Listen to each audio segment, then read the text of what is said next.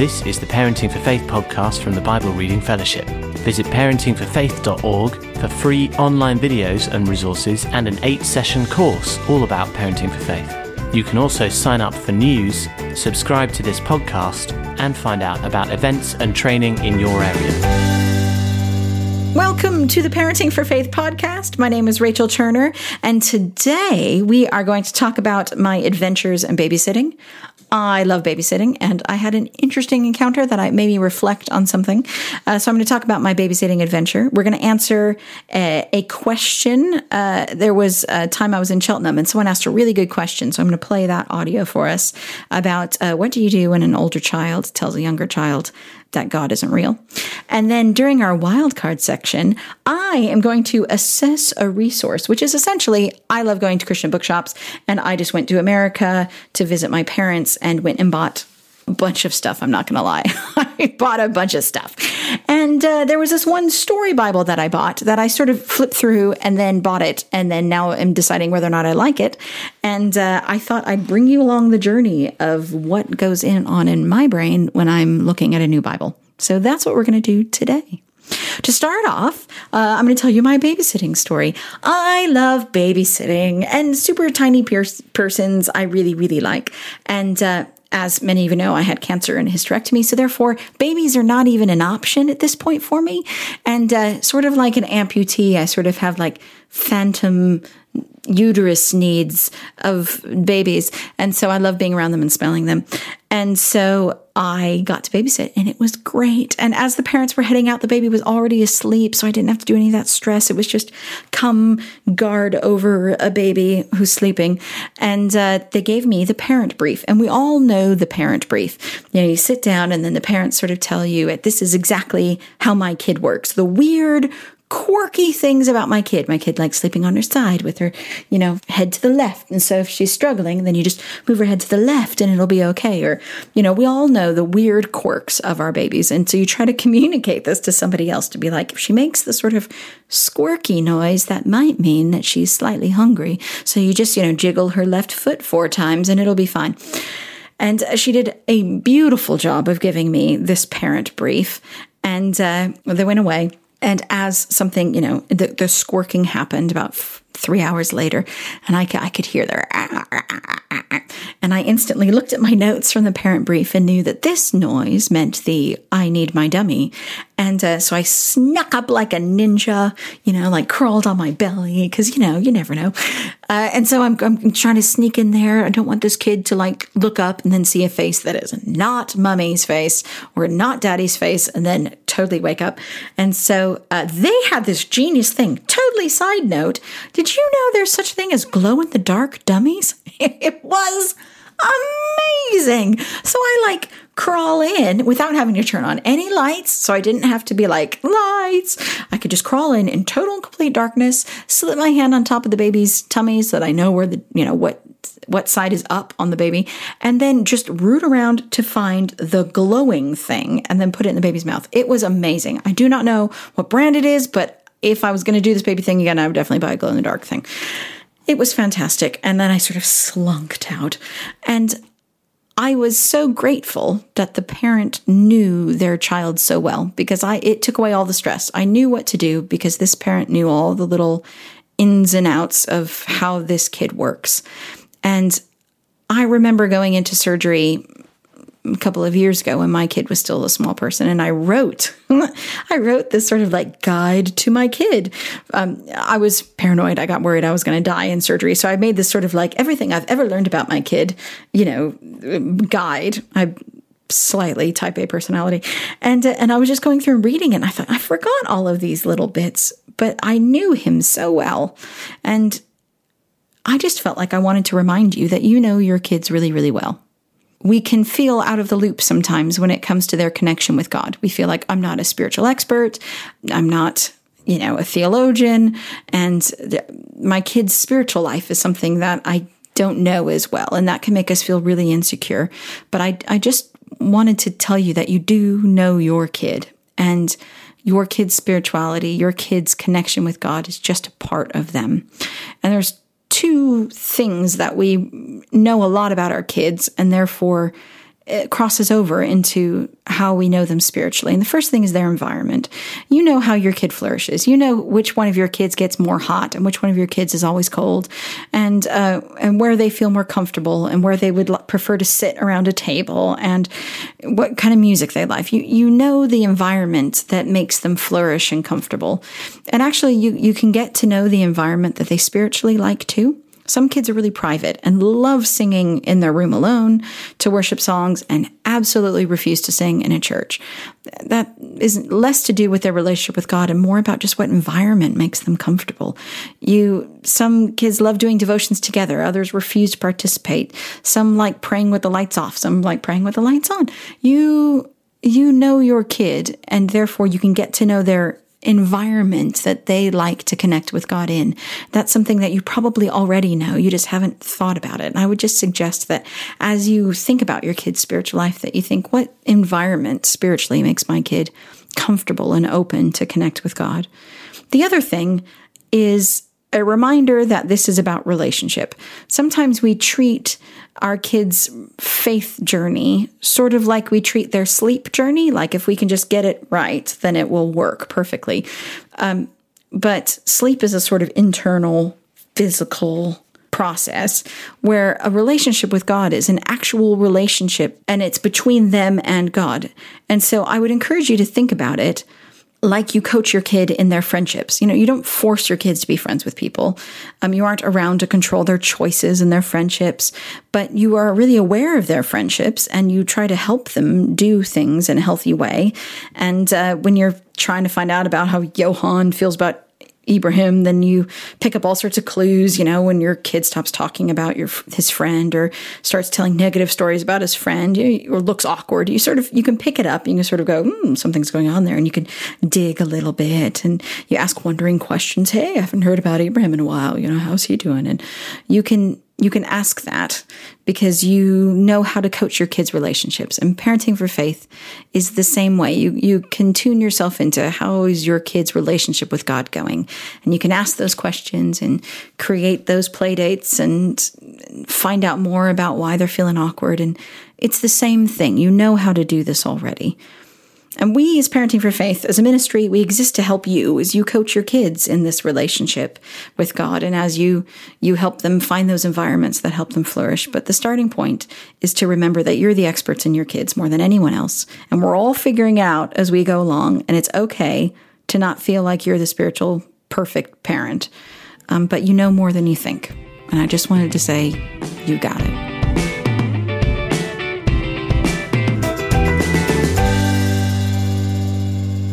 So it's question time. Sorry, that was quite loud. Sorry. Right, it's question time. And this question I got when I was doing a question and answer session at a speaking engagement in Cheltenham. And it was a really good question. It was about mom stood up and just asked the question about when her kids were brushing their teeth together. The younger child was talking about God, and the older child was saying, you don't really believe that. That's not true. That's not, how it happened. And she sort of had this crisis. What do you do? Do you intervene? Do you shut down your older child? Do you tell your younger child, ignore them? How do you cope when you have siblings who are in different stages of their journey and are talking to each other about it? And so this is how I answered it then. And I just thought, I'd play it for you. Have a listen. Maybe a good moment to go back to Hannah's question earlier. If we're thinking about grandparents' influence, how would you navigate a situation where older kids are starting to wrestle with faith, are hearing stuff at school where they don't think God's real, and they're saying it to their younger siblings? Yeah. What's helpful to know as a parent around that? Yeah. It's a good question. I haven't had any space to think about it, so this is literally what's going to drop out of my head right now. I'm going to give myself 10 seconds to think. To the music? Okay. For me, whether it's a sibling or whether it is at school, that is a narrative that they're going to hear, is God's not real, God doesn't make the world. And so for me, what we can want to do sometimes within families is control the family faith journey. And what we find is kids kick back against that. So in my experience of working with a lot of families, what we found most successful is you treat every kid as if they're on their own journey with God. So in that situation where you overhear it, you have two options of like, but that's not what's true. You can either jump in and be like, no, but you wouldn't do that at school. And so there is something of allowing the stuff to be spoken to. But then I would separate them individually and be like, hey, when your brother was saying this, how did you feel about that? And that can be confusing sometimes when someone doesn't believe what we believe right now, or is struggling, or is doubting, or is thinking it through. How does that affect you? And what are you feeling about it? And I know sometimes I have those doubts, and this is how I got through it, and this is how I respond when somebody else is doing that. So if your brother's saying something, you can feel free to disagree with him or to listen, and you sort of coach them through that. But then the other one, going to the other one and being like, wow, sounds like you're really, struggling with all this stuff, and how are you feeling about God? And coaching them through that conversation. And so for me, I have not seen it very successful when trying to like create ground rules for, we are just going to, be in the middle of that. But what I found useful is saying, okay, that was really tough. And you can talk to the older one about sort of saying, it's okay to share what you're feeling, but just as we want you to go on your journey, I want him to go on his journey. And so our job as family members is to not try to control what each other thinks, but to respect what each other thinks and to go. So feel free to share your thoughts, but when you've reached a point where you're trying to convince him to agree and that you think that he's wrong and you want him to think like you, that's the boundary that we don't want to cross in general in life, whether it's about that or faith or everything. Everybody has a right to their own thoughts in their journeys. And so you can say, this is what I think. Feel free to think what you think. And so feel free to share your opinion in a way that's not trying to squish somebody else's thought process. And so it's just a way of coaching them through disagreement while also feeling really sad in a corner and wanting to cry and wanting to pray over them and hope for their journey. But just because a child has said that they don't believe in God right now or they're not doing it doesn't mean that they're not on the journey. It just means they're in a low part of the journey. And I find sometimes the ability to exercise freedom to not believe in God means that they can experience what it's like to not believe in God and to look around at you who's having a great worship time or crying with God or having a great, and go, I don't think I like this very much, and to come out again the other side in a safe place that's surrounded by love and acceptance. And so giving them the freedom to go on their journey means that it's not, their faith isn't about a power dynamic between you and them. It's about them figuring out themselves. And you want the best for them, and you know that's with God, but you're also happy for them to walk their journey. So that was my answer then. It may not be perfect, but it was mine. Remember, we'd love to answer your questions. And so please feel free to send them in, to email them to the Contact Us page on the parentingforfaith.org website, or put them up on our Parenting for Faith BRF Facebook page. However you choose to do it, get in contact. We'd love to answer your questions.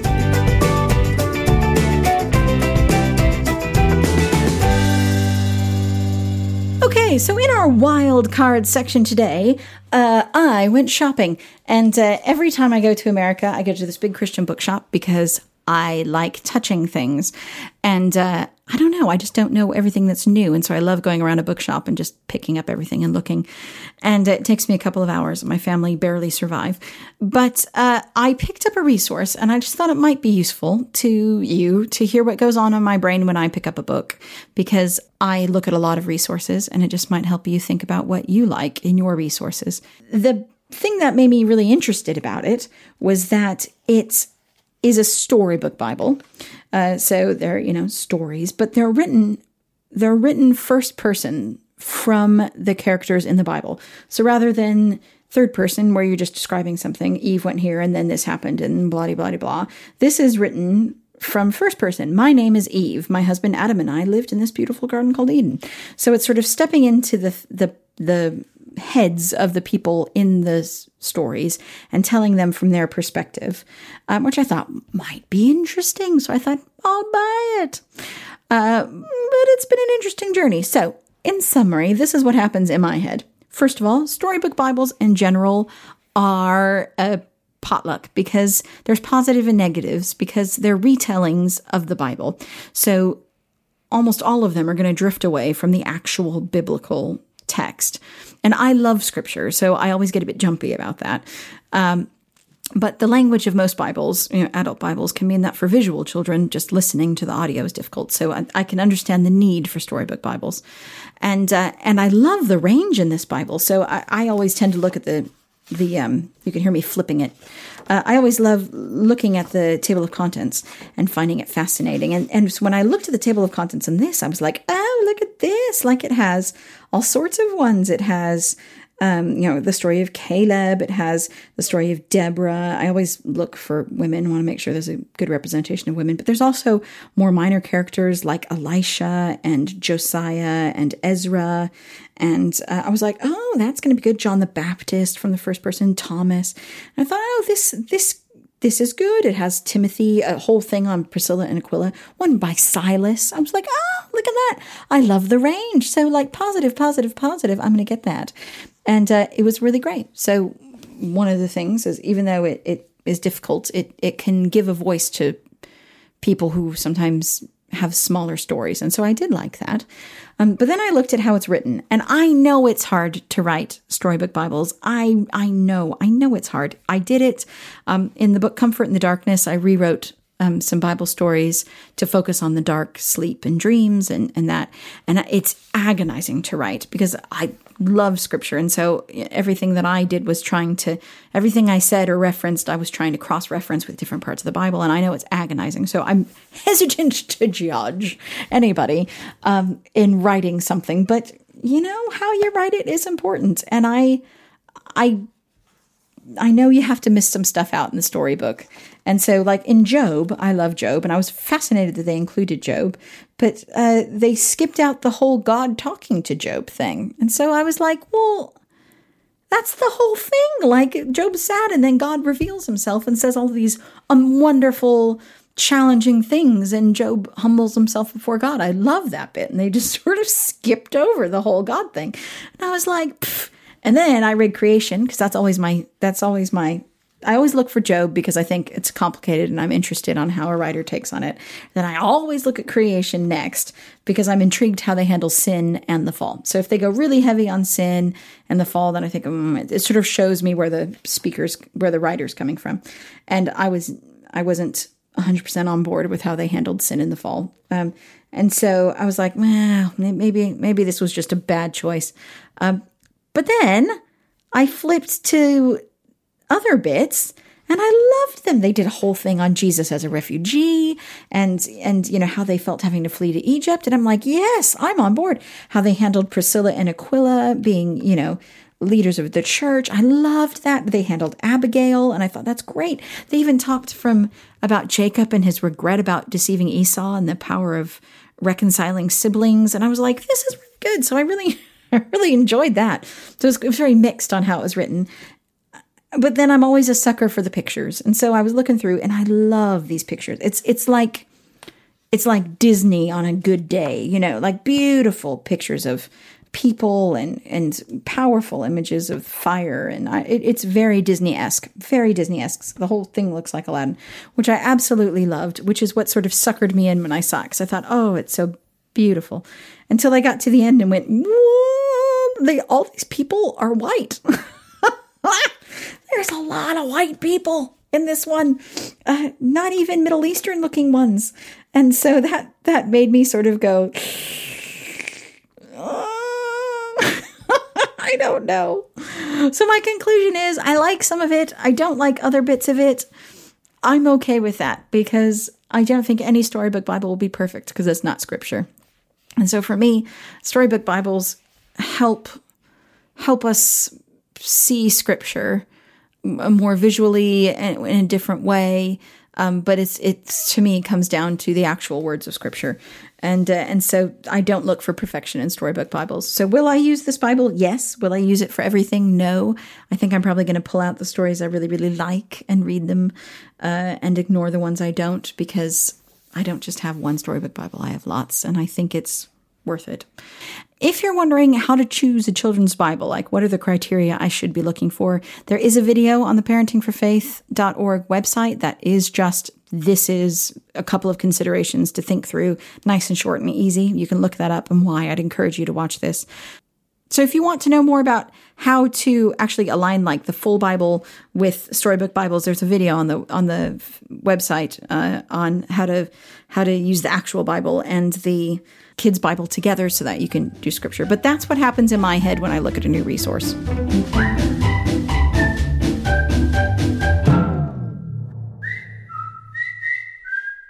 right, so the question to start a conversation today is this. If you could add anything to the Bible, what would it be? I know! It's a fascinating question. I was testing this on my kid because I just try things on him. He didn't like the first couple of questions, didn't think they were good. And I asked this question and he went, ooh, good question. So I know that's a good one. He's thinking about it. So have this question. If you could add anything to the Bible, what would it be? Not that we're saying adding something to the Bible is important. Not that we're saying that you can or should, but it just gives us a little insight into our kids' thinking about Scripture and what they like and what they don't like and what they would wish more of. So have a good conversation, and I'll talk to you next week. Thank you for downloading the Parenting for Faith podcast. A new episode will be released next week, and why not look at parentingforfaith.org to watch the free 8-session course, to get in touch, or to find out about training and events near you.